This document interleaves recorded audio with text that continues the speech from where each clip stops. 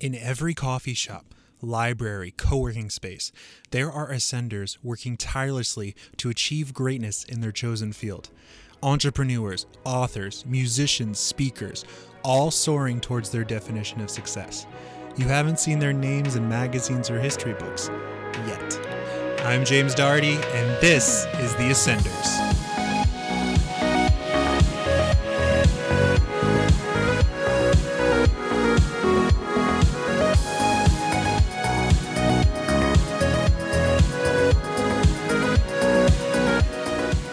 Kaluzny is one of those people who has lived an interesting life for so long they've lost track of truly how interesting it is.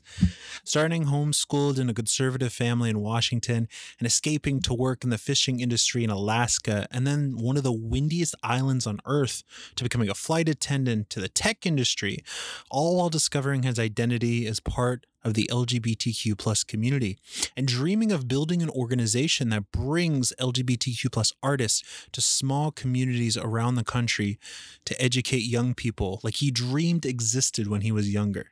Luke and I met in the Third Door group, so you'll occasionally hear us talk about that. Here's my talk with Luke. You're from the West Coast, is that correct?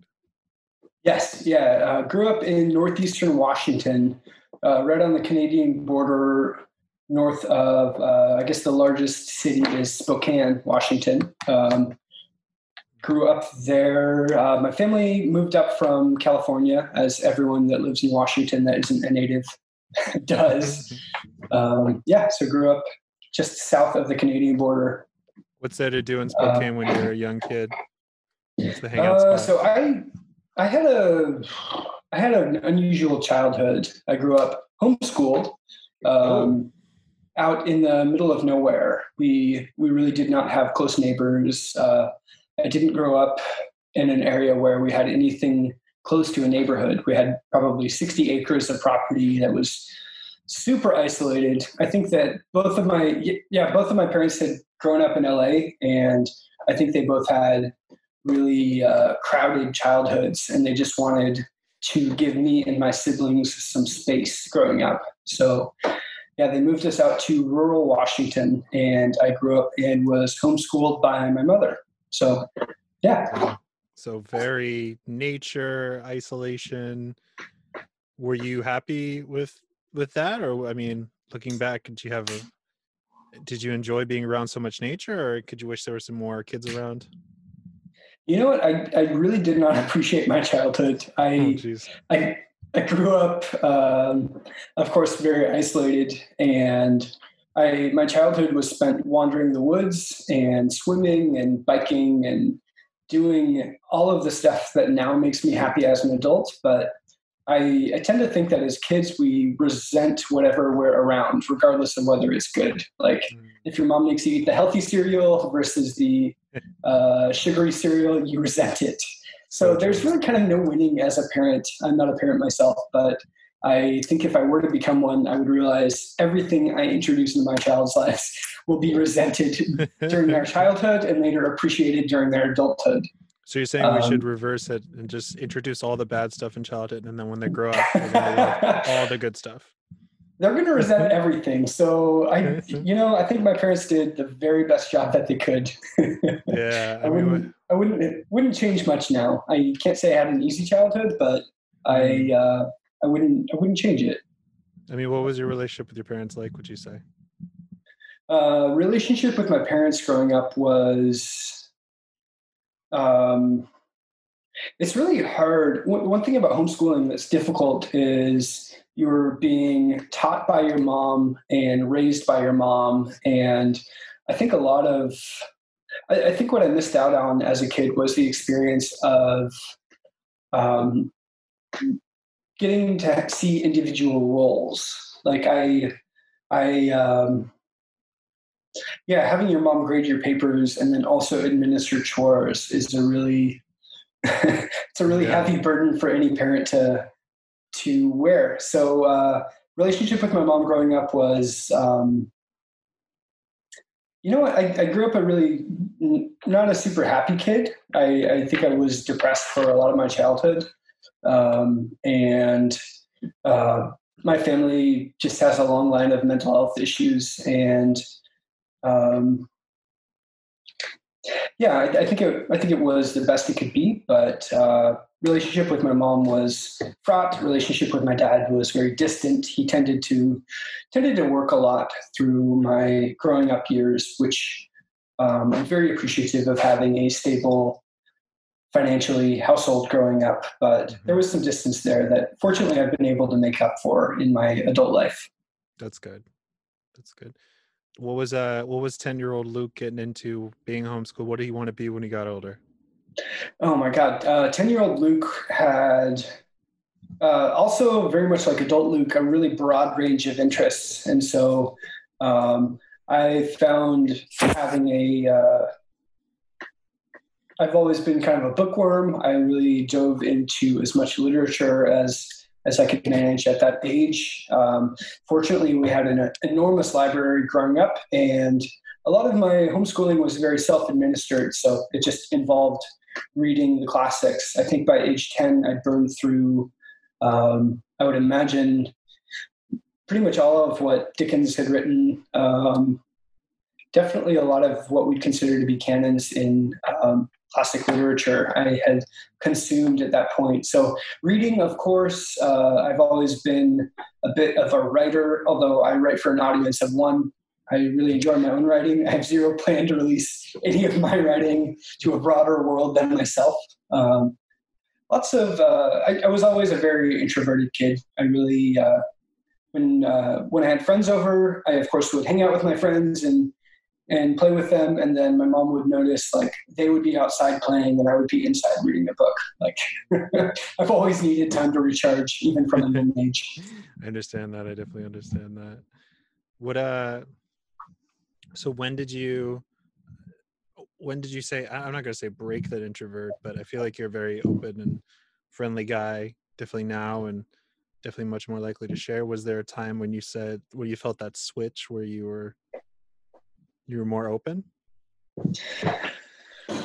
That's a tough one. It's been a real process of, I think my life cycle has been all about just adventuring.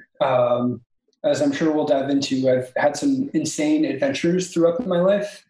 And now in my late 20s, I'm kind of realizing, like, I've had all of these insane adventures, but at the time I'm able to appreciate them more because I realized that I was, quote unquote, worthy of those adventures, which is something I did not realize when I was having them. So it's been a process. I think that self-esteem is something a lot of people have naturally. It's not something I have naturally.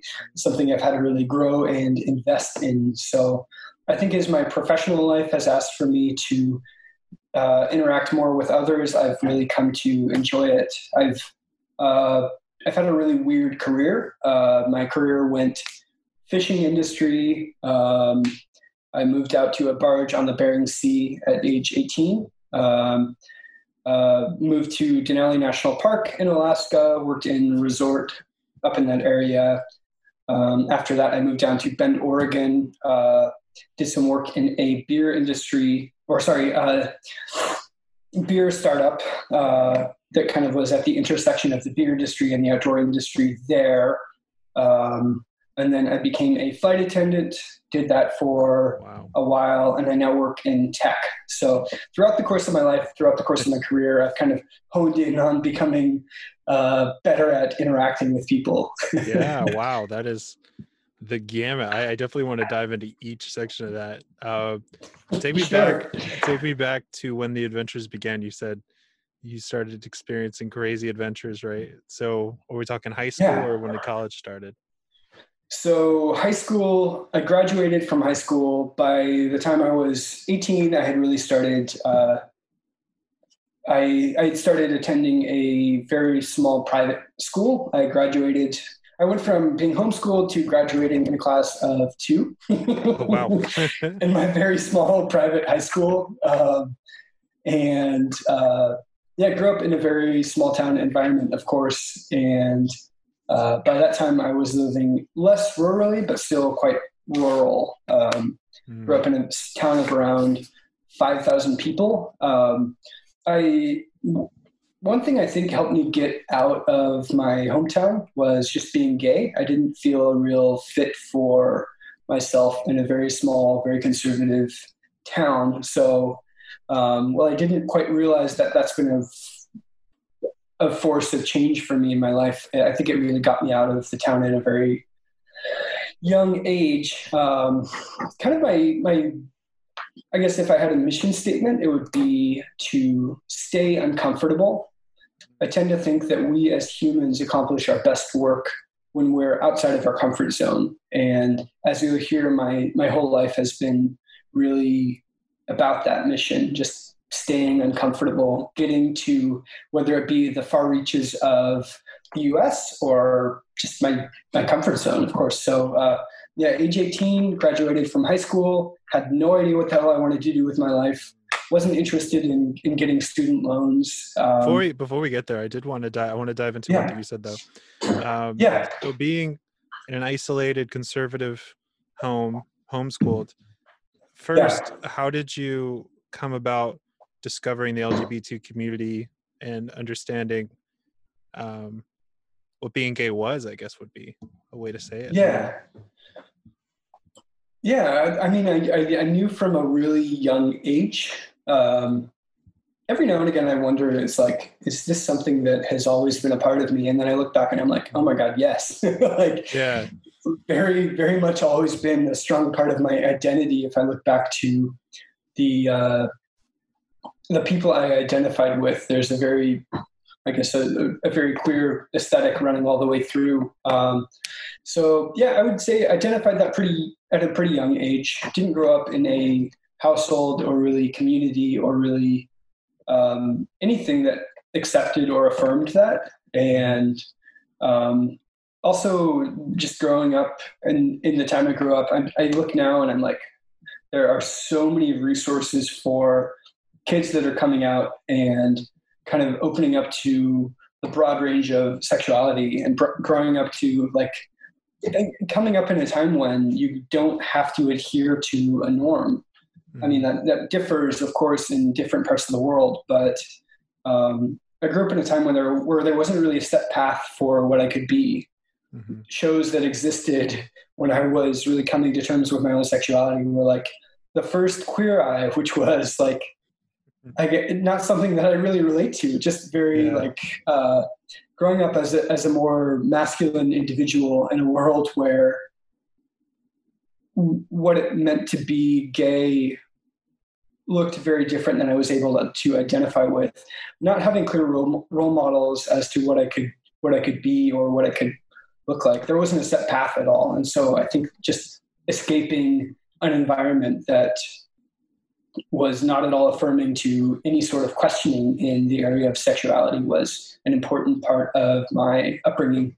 Were you able to relate that to your family, or did you feel like you had to hide who you really were? I have a really loving, really awesome family. Like all families, they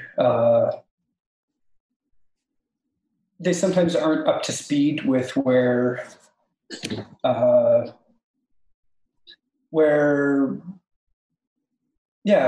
family isn't still quite up to speed with that part of me. And I love them very much. They love me very much. But they're not quite there yet, to the point where I feel like they can be really affirming to that part of my identity. I still, I think, have as good a relationship as is possible to have. I really deeply love them. I want to be there for them regardless. I am really fortunate in that I didn't have to grow up in a household that was, I think every kid that's a part of the LGBTQ plus community growing up questions whether they'll be thrown out of the house if they own up to it to their parents. I don't think that I would have if I had come out at a young age, but I still didn't feel safe or comfortable coming out at a young age. I came out in my early to mid 20s, so I haven't even, in the scope of things, been out for that long. Oh wow! Yeah. So you said you're still kind of discovering yourself in a lot of ways since you've come out. I think I've got a strong sense of my own identity, which has made my continuing path a lot easier. I feel like in a lot of ways I'm waiting for my friends, my family, my community to catch up with me. Sometimes gotcha. I really love them all, and I really think that I want to give them the grace to get there. And if they get there, then great. If they don't ever get there, I still love them. But I think I've got a strong sense of who I am now and my own value now that I didn't have growing up. But it's taken a lot of work and a lot of heartbreak to get there. I'm glad I'm really happy you found that, just that acceptance. Because I mean, I grew up in a small rural town as well, and it's the same kind of thing. When some of my friends would want to come out to their family, but they need to wait for them to catch up as well. But they have that acceptance of themselves. I think that's so important and beautiful at the same time. Yeah, it really takes some work, but yeah, my hope is absolutely. So you're going to college, and then this is where you escape the small town of your childhood, and now you're introduced to just giant groups of people. So I skipped the college route. I really didn't have a good sense of what I wanted to be, which thank God I did not amass. I'm really glad that I didn't pursue anything at my early college age, because I don't think that I would be about it now. I probably would have been like an architect or something that I recognize now is very really not a good fit for my skill set. So in lieu of college, I figured I would just work until I figured out a calling. So my first foray into the working world was moving up to Alaska and working on the Bering Sea. I worked on a fish processing barge. Some friends of friends of friends were doing it, and I just wanted anything that would get me out of the small town. So I jumped on the opportunity to move up there. I mean, that's a jump. So what's a day like what's a day like there? So the fishing community, you'll hear a lot about, of course, when anyone thinks of fishing in Alaska, they think deadliest catch. They think there have been some televised versions and portrayals of what the fishing industry up there is. I worked in the much less glamorous side of all of that, which was the processing. Of course, the fine folks on the fishing boats at Deadliest Catch go and catch all of the fish. My role in that was handling them after they are brought to the processor. So I lived on a floating processor, went up there with 5 or 6 people that I had a vague idea of who they were. I originally planned to go up there with a close friend of mine, but he backed out at the last minute. So I just decided to go along with it. Went up there with a bunch of strangers. And it was the time of my life. I would say the day-to-day was, you can be working anywhere from, I don't know, depending on what the season is like, you're working 12 to 24 hours. And I think the longest day I ever worked up there was 27 hours. Was this seasonal or?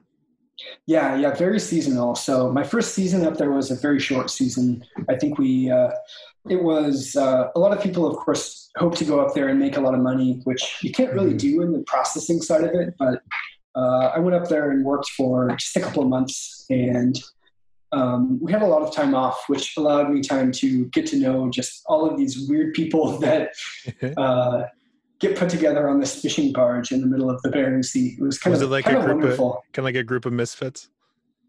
Yeah, it was a group of really, really strange and wonderful people. You've got, of course, the more old school people that have been doing this for years, that really look and smell like they've been doing it for years, and definitely really rough around the edges. And they're all wonderful, wonderful people, of course, as you get to know. Like, you really cannot judge people by their look or smell. And a lot of people under J1 visas from Eastern Europe. got to know some friends that I still consider to be really close friends through the J1 visa program. And then, of course, the group of friends of friends of friends that I joined were all just small town guys from like Idaho, from whatever college they were going to in rural Idaho. They had just decided to go up there, I think in kind of a missions format. They really wanted to take Jesus to this kind of fishing community. And yeah, very, very like pure of heart people, really delightful folks. Who's the give us, I guess, the wackiest character? Give us the most memorable character. Oh God. It's probably hard to choose. It really is hard to choose. There was this guy, his name was Dirty. His name was Dirty? His name was literally Dirty. That was what he went by. He had about maybe like 1 to 2 teeth in his mouth. Oh my God. He'd been doing it for a really long time. He later got fired and gave, I think, for drinking on the job. Of course, being on the ocean, you're not allowed to drink or consume any sort of substance. And he was really, really drunk when I heard him give the best speech of that I had ever heard at that point, where he just went on for about an hour about like the injustice of him being fired for being drunk, and went on to just say a lot of stuff that in retrospect I now realize is really awful. But to me, it just seemed like a really like impassioned speech that the commander of some army might give, that of course was delivered by this very not very toothful person. Really interesting guy. I really want to get Dirty on the show now. If you could track him down. I have this speech transcribed somewhere, and it's not something that I would feel very comfortable repeating, but I can send it to you if you want. I mean, please. Oh man. So you spent some months on a boat.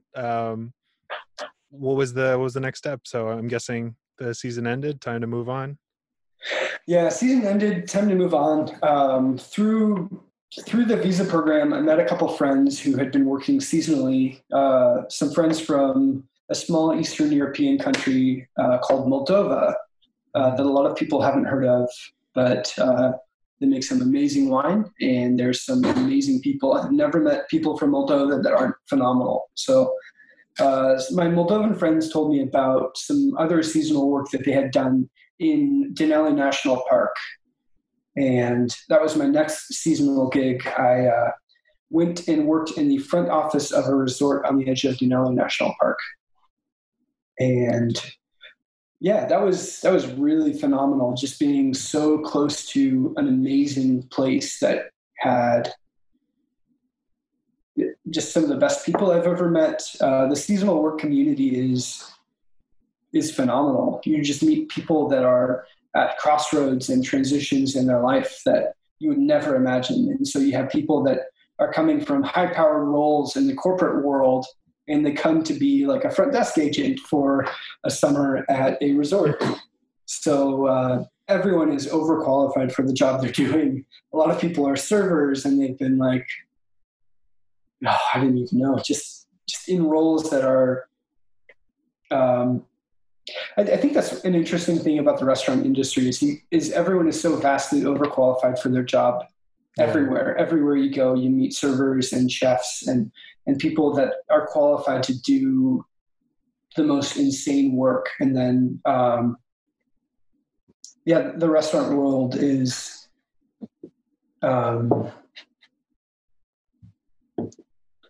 it's full of some awesome people. Just eclectic. Yeah, really eclectic.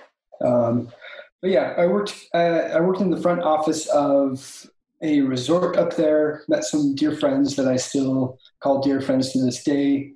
Kind of got lost out in the park as much as possible. Some context for Denali National Park. I think the closest cultural connection a lot of people have for it is Chris McCandless, the gentleman who was profiled in Into the Wild, died in a bus just outside of Denali National Park. I think actually within the park's boundaries, and a lot of kind of lost souls go up to Denali, kind of following his footsteps. And so I lived very, very close to where Chris McCandless died. They just recently pulled the bus that he died in out of there. I think they lifted it via helicopter. I remember seeing that picture. Yeah, I lived very, very close to there and had a lot of friends who went out to the bus. I also really just identified with Chris McCandless and wanting to get away from society. I think that we all, as humans, have a certain amount of escapism in ourselves, and he was kind of the person I identified the most as an escapist. So I kind of followed his path. Do you definitely think? Do you think that was kind of a trend? Because it sounds like there's a lot of escape. Because you go from place to place to place after getting out of your hometown. I think my first foray into seasonal work was definitely an escape. I definitely just really wanted out. I really wanted to be able to build my own identity. I think more than escapism, though, in my later moves, I think my mission of staying uncomfortable really propelled me forward more than running away. I really think that I ran to stuff more than I ran away from stuff later in my life. Oh, I love that. Yeah. So we're working at Denali. I'm guessing also seasonal, and then season ends. Yes, season ends. At this point, you have a collection of friends from 2 different areas, which is great. A couple Moldovan friends. Friends from all over the world. At this point, I went back to my family's home in northeastern Washington, and I really planned to work only seasonally from that point forward. So I took on another contract, worked in the fishing industry, and moved out to an island in the Aleutian Range called Adak Island. It's the westernmost inhabited point in North America. So really kind of a crazy place. It had a huge military presence for a good while, definitely during the Cold War, and eventually became home to just under 6,000 people. So for being imagine a small town, but out in the middle of this crazy island, closer to Russia and Japan than it is to the West Coast or the coast of Alaska. So one of the windiest places on Earth, if not the most windy place on Earth. Maybe there's more. You can find great information on it from not me. But, is this all word of mouth, or is there websites for this? This is word of mouth in terms of it being windy or getting the jobs. Getting the jobs. I worked for a company called Icicle Seafoods. So this second contract was also through Icicle Seafoods.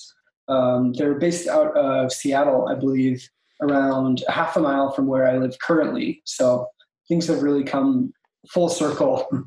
Yeah, wow. Talk about, actually, real quick before we jump into the next one, talk about Luke right before you left for Alaska, and Luke when you got back to your hometown after Denali. Totally. So Luke, pre-Alaska,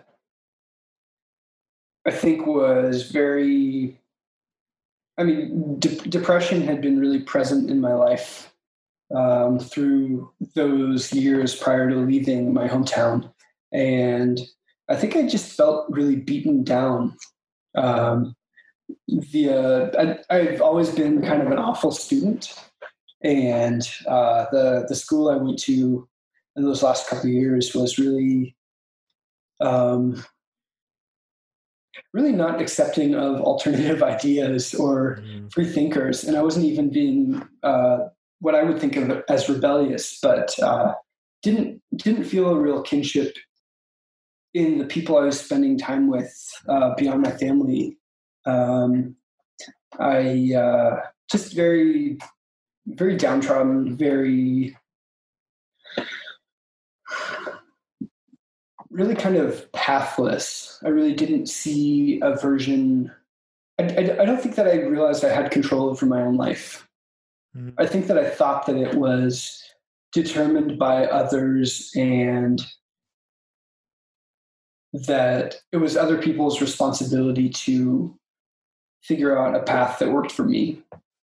I don't think I'd really taken my path into my hands yet at that point.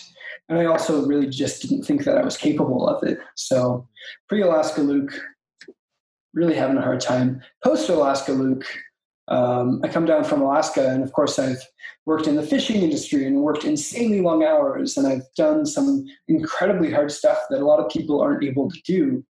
And I think that's really when I felt my self-worth flame kind of lighting up. I started to realize that, hey, I can trust in and rely upon myself. Like I can go to a place that is so unfriendly to the outside world and find my own niche and find my own community and find people that are worth investing in and people that see value in me. Okay. And I really found myself in Alaska. I definitely found myself in Alaska. So now we're moving to, I'm sorry, what was the name of the island again? Oh yeah, Adak Island. So moved out to Adak Island, had a huge population of people comparatively, around just under 6,000 people prior to the military pulling out. And then when I moved there, it was an abandoned island. There was really less than 200 or so people living there. And I was among the first forces of people going there to start up this fish processing plant out there. So I spent my days, of course, working really long hours in the processing plant, in the freezers. And then in my off time, which was minimal, I would go and explore all of these abandoned buildings out there. Oh, that's just cool. Insane homes. The apartment I lived in, I think it was really more of a duplex. I think I was probably the first person to ever live there. It was built completely brand new by the military. Oh, wow. In the late 90s, and I was the first person to occupy it. That's cool. What was I guess I mean the military, but I'm looking at a map right now. It's like the very bottom tip of Alaska, like that little bit that comes off Alaska, like even the further bottom. So what was resources like out there? Was it expensive for groceries or was it pretty normal? Yeah, fortunately, being in the fishing industry, your pay is not very high, but all of your room and board are totally paid for. So nice. I wasn't having to buy groceries, but if you wanted to go buy, let's say, a case of water, and the case of water that would cost, I don't know, probably $5 to $10 at Costco, just a bunch of bottles of water cost over $100 out there. Alaska Airlines, I think, is the only commercial airline to service Adak Island. They have very intermittent flights going out there.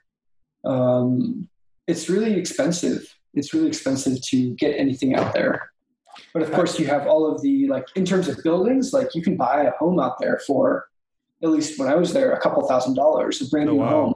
But if you want to buy a case of water, $100. Yeah, but a case of water is the price of two homes. How did you not fall back into the feeling of isolation in a place like that? I think I did feel really lonely. I think my previous fishing experience had been with some really close friends, and this time around I went knowing no one. It really kind of was like a kid being thrown into the deep end of the pool, where of course they can swim, but they don't know it. There's just some thrashing around there for a little bit. So I experienced a lot of depression and deep loneliness, coming off of a season of like community and just like meeting lifelong friends in Denali National Park. I really had to work to make completely new friends. It really forced me out of my comfort zone in a way that I haven't experienced in a really long time. But that said, like with anything, like you meet amazing people if you look for amazing people. Absolutely. And I met incredible people out there. What kind of people? Were there more dirties out there?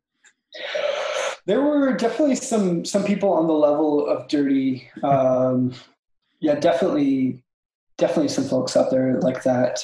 Less colorful this time around, actually. Just in terms of just people being weird. So Adak Island, that season ends. Is this flight attendant, or was there something in between? No. There was a lot of, oh my gosh, a lot of stuff in between that. So the season ends, and I decided to go back to Denali. I go back to Denali. I've been promoted. I come in at a better role, better pay, but of course, the thing about seasonal work is you go and you make these incredible friends, and then a lot of them leave. And so I came back, and it was like it's like summer camp, the place that I found myself, but with different people. And I really had a lot of mental health issues through my next season back in Denali. But I met some of the best people in the whole world. I met the best friend I've ever had. Her name is Rachel. I met her in Denali. I met, just people that I really have a deep respect for. Second season back there, I explored the outdoors a lot less. Drank a lot more. At this time, I think it was like 20.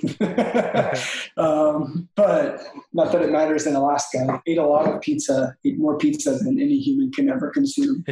And then at the end of the season, things had finally started to feel right again. And I'd found a small group of people that I really loved. My friend Rachel, and then a couple of our other friends. We decided to move to Bend, Oregon. Just kind of temporarily and find like some ski jobs. And so, we went straight to Bend, Oregon. After that, I did a little road trip getting Rachel's brother, Patrick, up to Bend. I met him in Texas, and then we drove up to Bend. That's a road trip. From there, quite a road trip. And moved into this weird little house on the edge of Bend. And I had never been to Bend before. So my first time living in Oregon. So why Bend? I actually don't know much about Bend. Yeah, I didn't know anything about Bend. It was really chosen by my friends. I just figured, you know what, if these amazing people that I know and love are going there, then I will enjoy it. I don't feel any personal draw to it. I'm not a ski bum. I'm not a major outdoors enthusiast, which is much of Bend. I kind of let my friends pick and just was along for the ride. Going back to, even just Denali or Adak, how did you deal with the depression lows and the very low lows? I mean, it sounds like it was really rough. Yeah, I think that by that point, I'd really met friends that were true lifelong friends for me. So I relied on those friends, even if they weren't there, really heavily. Just in phone calls or in writing. My family, of course, was really supportive of me during that time. Been a big journaler my whole life. I've got some really crazy journals from that whole time. I read them now and it's like total fiction. That's the best. Yeah.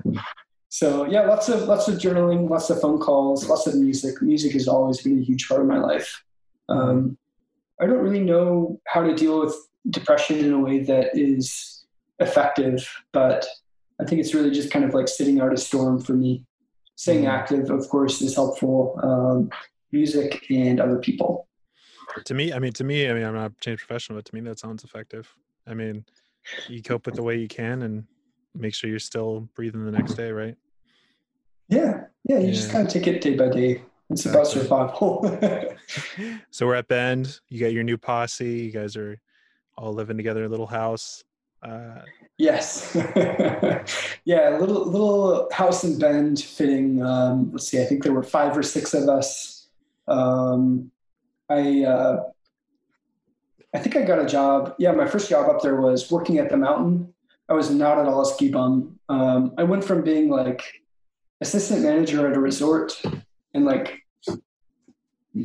just kind of more of a plush gig to being someone that rang up like nachos in a food court, which is cool. A lot of amazing people ring up nachos in the food court, but it just was like such a total shock for me. It's like you were talking about overqualified in the restaurant business. Yeah, it's kind of that. Like I haven't. That's the closest I've ever gotten to working in food service, and it was a real transition for me. I have an insane amount of respect for people that do that daily. Did that for a little bit, eventually just quit. I couldn't do it. Savings started running low, and I had an incredibly difficult time finding a job in Bend, Oregon. So I figured, why don't I make my own job? And started going to thrift stores, started buying up lots of mid-century furniture and lots of clothing items. And I just started selling it all, mostly on eBay, and kind of made my own job that kept me afloat for a while. Wow. And selling stuff.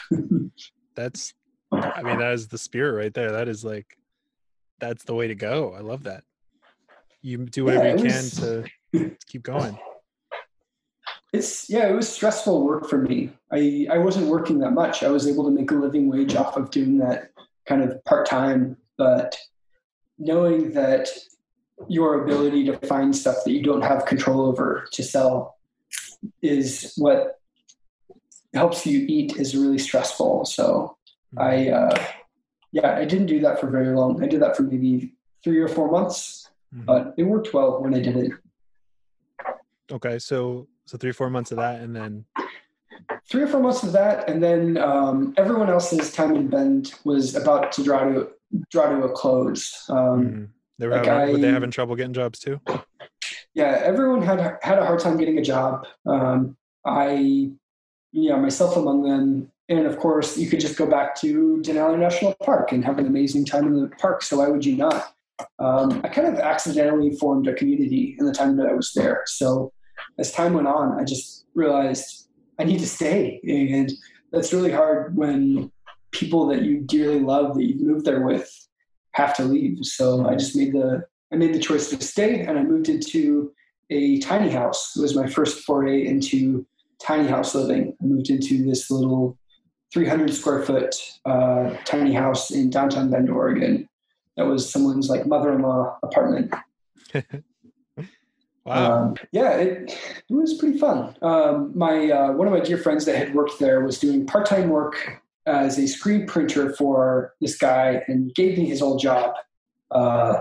Little did I know that would turn into my next very much more than full-time job. In my first startup role. So I started doing screen printing work, and that turned into helping start up a company called Drink Tanks in Bend. Drink Tanks. Drink Tanks? Yep, yeah, just Drink Tanks. So starting out, it was just the CEO and myself, and then later our engineer who designed and created the project and brought it to life. And the beer industry at that point, the only Hydro Flask has a really big presence in Bend, Oregon. And of course, we're at that point really well known for insulated vessels. We as Drink Tanks created a beer growler that could turn into a mini keg. We launched it through Kickstarter, and we're one of the first really successful Kickstarter campaigns in Oregon. And that kind of became a more than full-time gig, starting as a very part-time gig. So you got a taste of the startup world. Was that taste enough to get you going? Because it sounds like you kept going with the startup kind of gigs.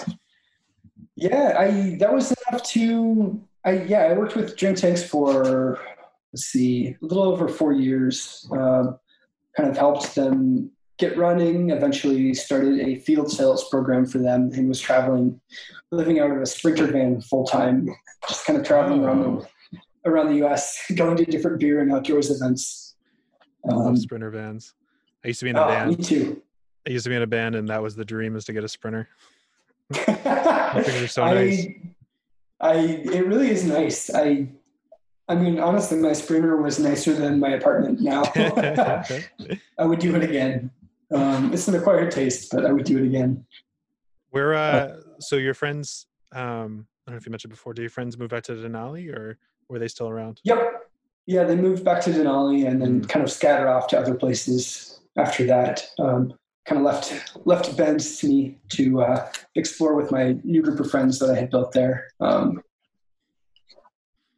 drink tanks, 4 years. I mean, you put some roots down in Bend, I imagine. Yes. Yeah. Put major roots down in Bend and then experienced major burnout. I think it's something that a lot of startup people experience, but after several years of just putting a lot of work into the company and helping it grow and helping it become something much bigger, I stopped loving my work. It started getting to the point where I really needed a break, and burnout is a really tough thing to recover from. And so without having a massive savings account, without having insane resources, I figured, how do I travel the world or even just the US and get paid for it? And I remembered this, like, a friend of my mom's at a barbecue once was like, you should be a flight attendant. And I, in the throes of burnout, was like, wait, should I be a flight attendant? Man. So I became a flight attendant. Wow, man, I love your just jump in attitude. I think that's what I love about his story. Is just, oh, should I be a flight attendant? All right. A month later, flight attendant out of my first flight. Yeah, if you hold it up to my life goal of staying uncomfortable, very uncomfortable. So it seems, I mean, of course, at the time it seemed like a really difficult choice, but it very much was a choice that felt right. So I decided to be a flight attendant. Very, very long process of becoming a flight attendant. I've never had so many background checks. Became a flight attendant and did that for around a year. And what was that like? I mean, I imagine you got to see some cool places. Yeah, I worked for a regional airline, so traveling mostly around the Northwest, occasionally up to Alaska and in and around Alaska. Occasionally we would have flights out to like the Midwest. It's one of those things where it sounds really amazing. You think that being a flight attendant means that, I mean, of course, I wasn't super idealistic about it. I knew it was hard work. I don't think I ever realized how hard of work it was until I started doing it, to where you're stuck on small planes for 16 hours in a day and you're paid for less than 8 of those hours. Oh, man. I mean, I was paid basically for only when the door shuts. So spending an incredible amount of time commuting to this job, traveling in this job, just I in general think I'm excellent at customer service. It's a lot of work. People are at their most stressed when they're on a plane often. So yeah, lots and lots of work. But yeah, it kind of allowed me to meet a really fantastic community of people. Flight attendants are some of the best people in the whole world. I like to think, like, if you meet a flight attendant at a bar and you're just buy them a drink. They have earned it. That's great. So what made you leave that? No, not quite burnt out. I loved it. I loved certain things about it, but it was using a really small amount of my skill set. It was using my customer service skill set and my ability to just stand up for long periods of time. So, I found it really difficult to be fulfilled, and just financially, it was really difficult. So, it actually is what brought me up to Seattle. I met someone on a plane, got in a relationship with that person, and then decided to move to Seattle to be with them. spoiler, like despite it being potentially the best wedding theme ever, like plane theme, like, oh, we met on a plane. It was like also like a plane crashed and burned and left me in Seattle, kind of with a job that I wasn't crazy about. It really made me question why I did any of it.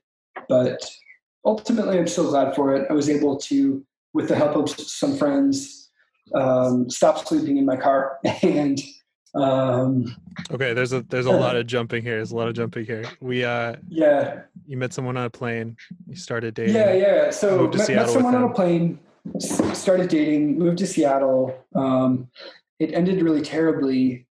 As a flight attendant, the amount of money I made was not anywhere close to a living wage. It was, if I was working a part-time job somewhere with no tips, basically. So not enough money to really live on unless I was living with friends or family. So, lived in my car for a bit, actually, after being a flight attendant. Wow. Well, a flight attendant. After post breakup, this guy I dated kind of got me out. We shared an apartment, and I was suddenly homeless after the breakup. Oh wow! So some dear friends were really helpful in kind of helping me get back on my feet, just provide a place to stay, get back in the game. I started being a flight attendant again and got poached for my current job, actually, kind of out of the blue. I knew I was ready to move on, but I didn't really know how to go about a job search again after all of the changes. I've had so many jobs and got poached for a tech role that I'm in currently. How'd you get poached? Just through LinkedIn. Okay. I thought it was going to be another we met on a plane. No, I mean, that'll be my next job for sure. We met on a plane. So tech job, what kind of startup? Doing operations work for a company that works in EDI, so data interchange for healthcare companies.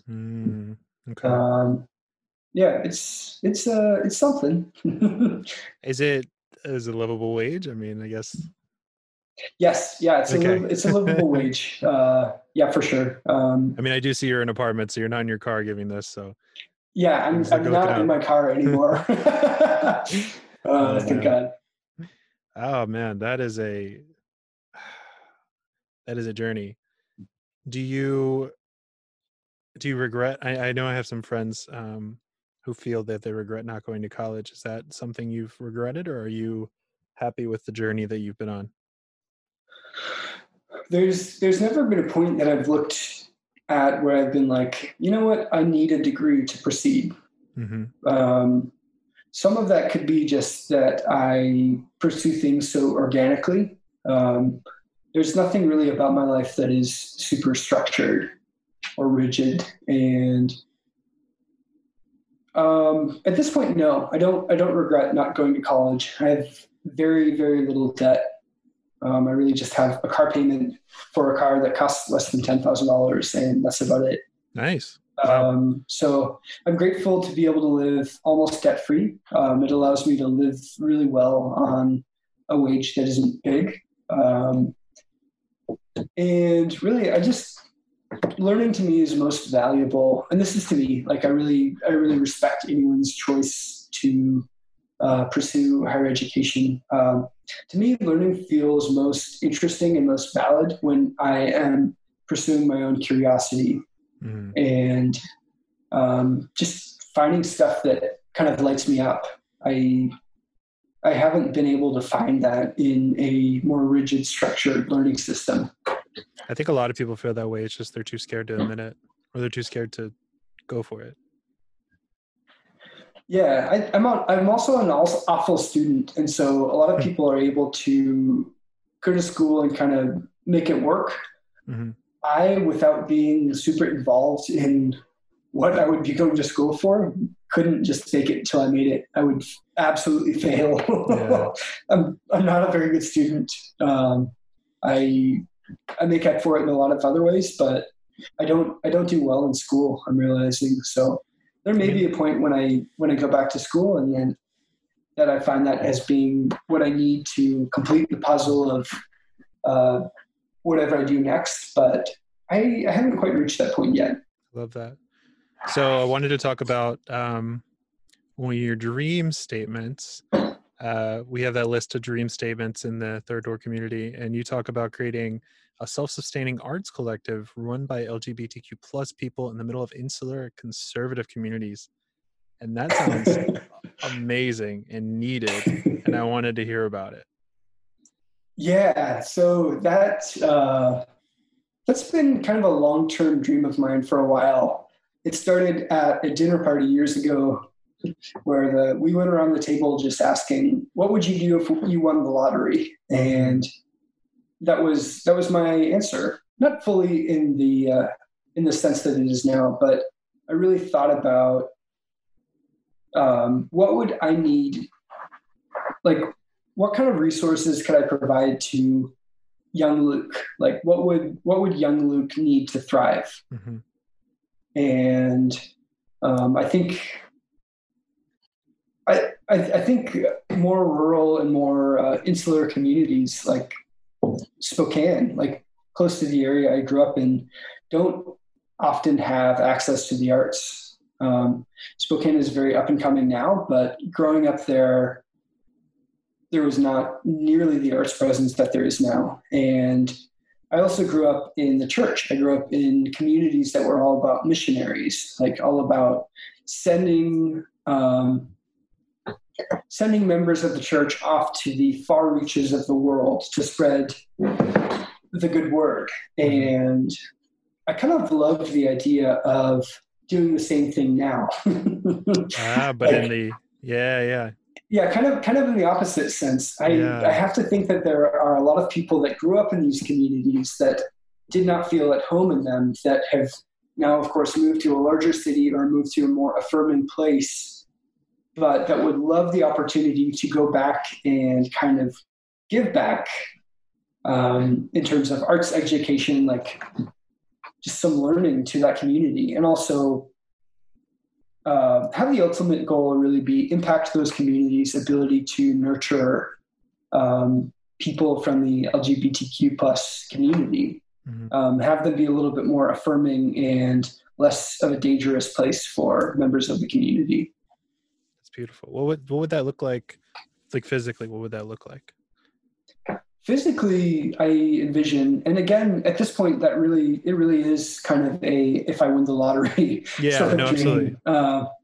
But physically, it would look like I've seen some really cool live-work warehouses in cities like Oakland, where there are people living and creating in a warehouse space. I, of course, would want to do it a lot safer than the unsanctioned Oakland fire that happened years ago and took down a big arts community, and a lot of people died in it.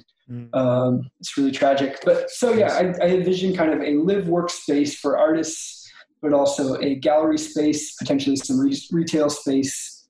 I definitely see diversified income as being a smart way for something like this to thrive. So, event space for sure. It definitely needs to be really community oriented. If it's gonna be in the community, it needs to contribute to the community, and not just in spreading its own mission, but also in helping other like-minded parts of the community to spread their own goals and their own missions.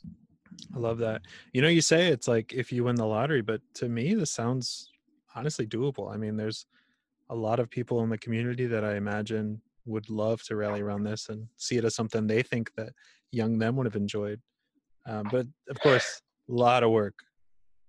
It's definitely a lot of work. I know the fundraising piece a little bit more than I did a few years ago. But I also still, I don't know that yeah, I'm still fitting together the pieces of what it would take for me to be able to invest so much time and money in building that. And I'm not there right now. I don't know what it will take to get there. So I'm still kind of fitting together a lot of those pieces. This idea, as is presented, as you read it, is really, it's been in the back of my head kind of as a dream for a long time, but it's only recently come out into the open. And so it's still very Brand much new, finding its legs. Getting its feet. Yeah. You were probably one of the first 10 or so people to ever hear about that, just by reading it on the spreadsheet. It's not been something I've shared or talked about or even done any work on yet, but it's one of those it's one of those ideas you read and you're like, that's just needed, you know? I love it. All right, well, Luke. Well, I mean, this was, I didn't know half of the stuff about you. So so our good friend Keyshawn, he introduced me to what's called The Greatest Gift. He learned it from this group called Exchange. And it's basically to say that the greatest gift he gave me today was the confidence of moving forward and being uncomfortable, because I know that's very tough. So to see someone like you just living and thriving in that space really makes me want to push forward and continue my crazy dreams and crazy things. And just your openness and just your openness was very comforting, and I want to thank you for that.